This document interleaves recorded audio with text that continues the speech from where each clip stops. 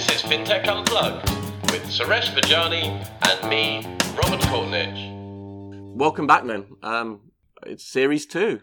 And we've even got a nice hairy mic this time. Oh, for God's sake. And who came up with a Robert's hairy mic? Robert's looking at it like he's going to clothesline it because it's jealous. There's more hair on the mic than in Robert's head. Well, I could wear that. Although it looks more like a goatee, to be fair. So, Suresh, we had a lot of feedback from the previous podcasts. This whole thing about the background noise. Maybe we shouldn't have any background sound in this series. Just completely quiet. Just quiet, like how all Like the a other mouse. podcasts are. I don't understand why people don't realise this is real lives, people. This is payments affects people in real lives. And if we happen to be, say, well, on a beach. Cornetto, anyone? So, bin of confusion? Shall we see what the bin of confusion's got? Let's go to the bin of confusion. Here you go. Stick your hand in the bin. Hey, this is a good one. How long will it be before plastic cards are a thing of the past, Suresh? This is this old conundrum. People have been saying that cash will be dead. The governments and the regulators have been pushing cash to become obsolete for a number of years. You know, there's regulation in play in order to eliminate cash. Yeah. And in some regions, cash is still on the increase. And we're talking about plastic like it's old news. But there is a south-north divide in Europe on cash, isn't there? You further north you get to Sweden, Norway, they're down to like 5% cash. Further south you get to Greece, Italy, it's up at 70-80%. Cards are still growing. Yeah. Because cash, it's supposed to have inroads into cash. And I would say that there are government initiatives in order for them to eliminate cash, in order for it to go electronic. And I'd love to say it's because they think it's great for the greater good, or it's so that they can control the money. But are we kind of saying that the plastic cards were a stepping stone to cashless societies, but the mobile phone has overtaken that, and so why would you bother? I mean, you and I are wearing our rings, which are contactless payment rings. People have got their watches now. There's a lot more wearables. Is this what's pushing away the plastic card? So, a simple example, how many of our listeners have a mobile phone that does payments? And how many of them are actually doing it on a daily basis? And I would say the data shows that mobile payments haven't been embraced in the way that it's been sold to do. Yeah, so, my view is that cards are going to remain for a number of years, and it will carry on growing in ways that, you know, I mean, the futurists will always say, I will be going into a shop and paying via my Retina. iris. Yeah. Retina stand. Did you say pay by breast milk? No, Retina. So For goodness sake. How could you even think that? Well, I'm sure it's unique. It's got its own DNA in Put there. your shirt back on. Jeez, it's distracting when I'm trying to have a serious conversation and you just keep taking your breasts Look, out. I have to be the ultimate professional, talking to you in a professional manner while you're wearing that shirt. It's a beautiful shirt.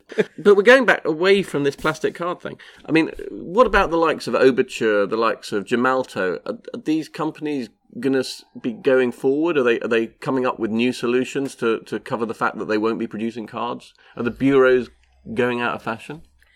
It's an interesting question because people look at it as kind of legacy, but there will always be a need for plastic. And we always sit there and say, you know, we just talk about payment cards, but even when you think of some of the solutions that are being done in Asia Pac, where they're embracing the likes of QR codes and all of these things. Yeah, the whole WeChat stuff. So you're right, there's so much happening where transactions are being done on the back end. Yeah.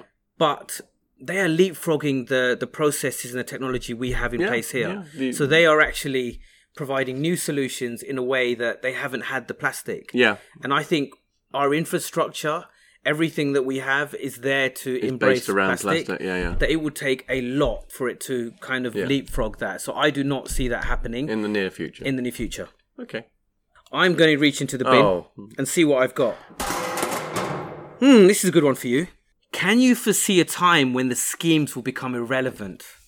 The schemes. Yeah. Are they You're an not issuer. already? Make sure you don't upset the issuers. True. But are they already irrelevant?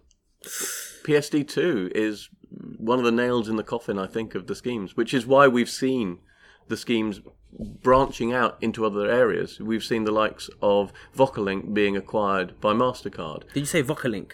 Yeah. Is that Every not a man, word? even the guy on the street, will call it VocaLink.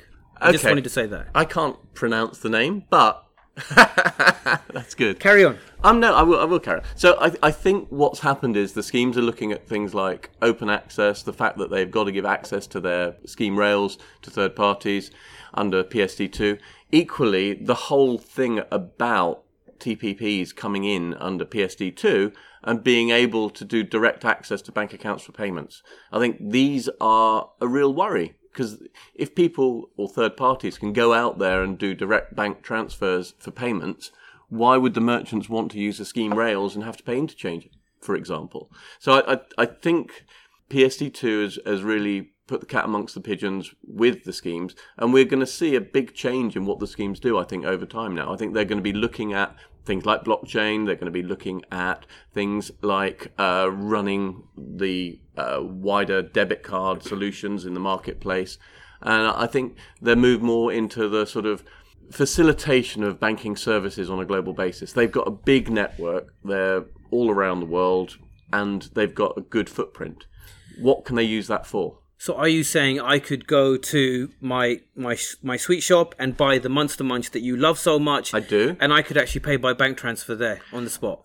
That will happen. The problem, obviously, is the size of the payment on those sort of things. And there is always going to be a question of whether a corner shop is going to want to accept your direct bank transfer for, well, it used to be when I used to buy them 3p.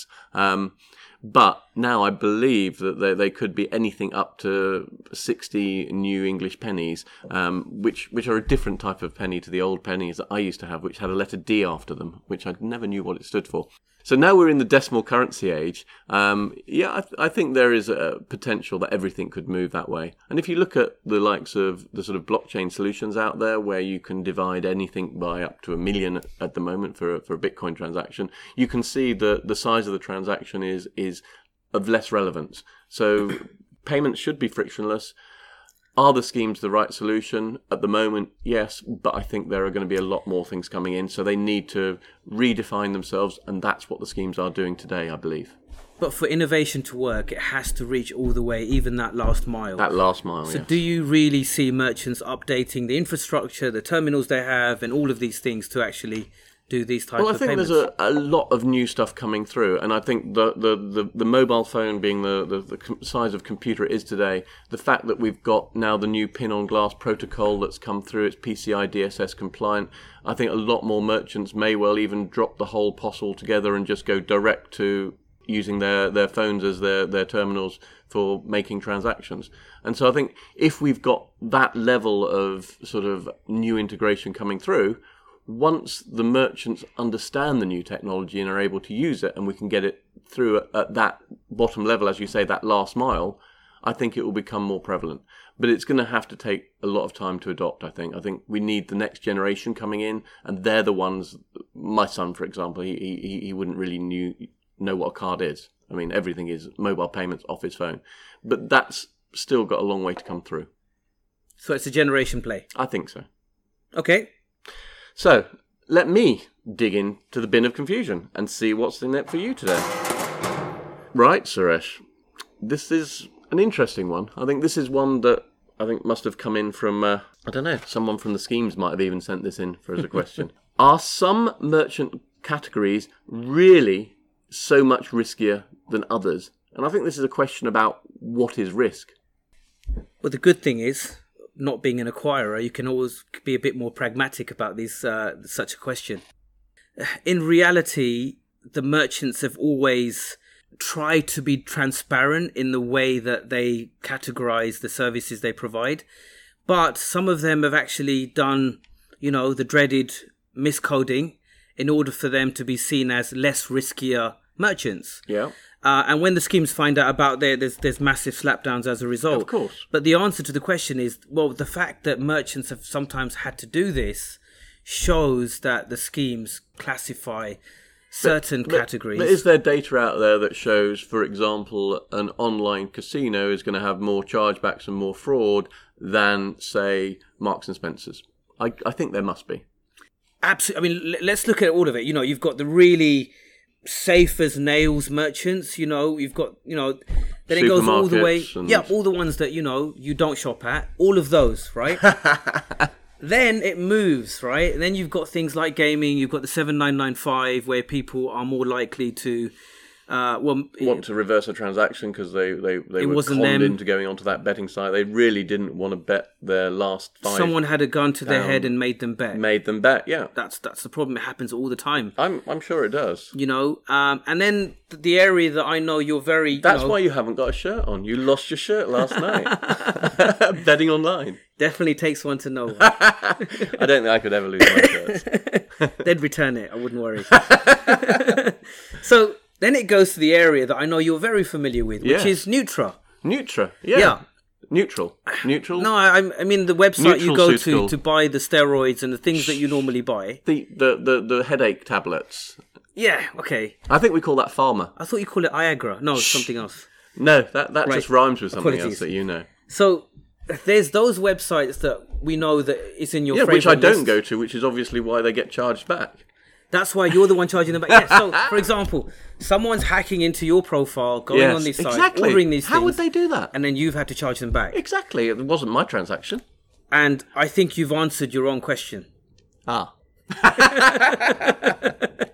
So the answer is there are more, riskier merchants. But I tell you what's interesting, though, just about this. The MCC category codes are not the end-all and be-all of everything. Yeah. And one of the things we've seen recently, where the likes of Lloyds Bank and other banks have actually blocked people from buying crypto, Yeah. is that there isn't an MCC code for crypto.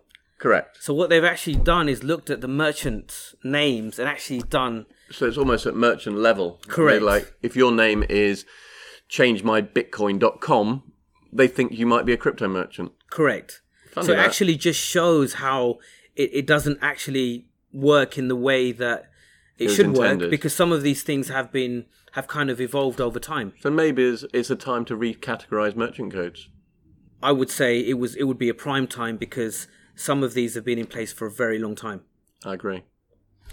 Okay, I've got a question for you, Robert. I'm reaching in now as we speak. How do you think artificial intelligence and conversational commerce will change payments for both the industry and consumers? Who on earth came up with that question? Have you got a tag on it? No, they're not telling you, are they? We can't disclose it. Of course, because of GDPR. Okay, I can't even disclose your name anymore because of GDPR. So AI, You should, and then I'll sue you. don't do that. Anyway, AI, artificial intelligence, is really making big inroads. It seems to be one of the top areas for investment this last 12 months. Everyone's talking about how AI is going to transform our industry. So AI and the ability to basically come up with algorithms that work out which way things are going. So AI being used in sort of merchant acquiring to work out which is the right way for the shopper to come on board, how you can get the sort of conversational bots coming on board to try and take them over that last mile of the sale on a merchant site is key. It is that a bit like you were saying about offline merchants when you're actually in it. How do you get people to go that last mile to actually spend their money? And I think the AI that's being used now is helping to manipulate, is probably too strong a word, but to push people to that extra mile to actually go from on the payment page to paying. And I think AI is seeing as a really good way to increase the percentage of non-drop-offs. But it's also used very heavily in the fraud area to prevent fraud. There's some really top AI-based fraud detection systems out there now, as you'll be aware in your own space. Are you using AI in your fraud? So at the moment, we're using more machine learning, Okay. but it's the way that it's going. And there's also, there's such a long process in order for the services that you wanted to fulfill. There's so much learning and development that goes into that. Mm-hmm. That the concern is that the market's moving so quickly that if you invest in certain aspects, what about if something you've invested in becomes out of date very quickly? And that, I think, is a main problem across the whole industry, is how quickly some of these solutions are becoming obsolete. I mean, say Pin on Glass takes off. What do you do with the hundreds of millions of POS machines that are in the market? what's the point of them? And people are still investing in upgrading POS at the moment. I've seen some people coming in with new ones for restaurants to use, so that they have the menu on the POS machine and you can order it before you go in, or you can order it on the... And so there's a lot of new stuff coming through that is still being built around POS, and push us back to that other question on plastic cards. Because people still have plastic cards, people still want POS. So AI, are you a friend or a foe? I'm a friend. I really think it is going to transform our industry. Skynet. I've read about this. This is the start. It is the start of the future. I want us all to be our own payment engines, and basically we will, in time, become part Android. I remember you saying every time I did beat you in the payments punch-up, are you a robot? I mean... I didn't mean it in that way, but I can understand why. Are you going anywhere? Suresh, you're not supposed to nick kids' scooters to get home on. That is not right.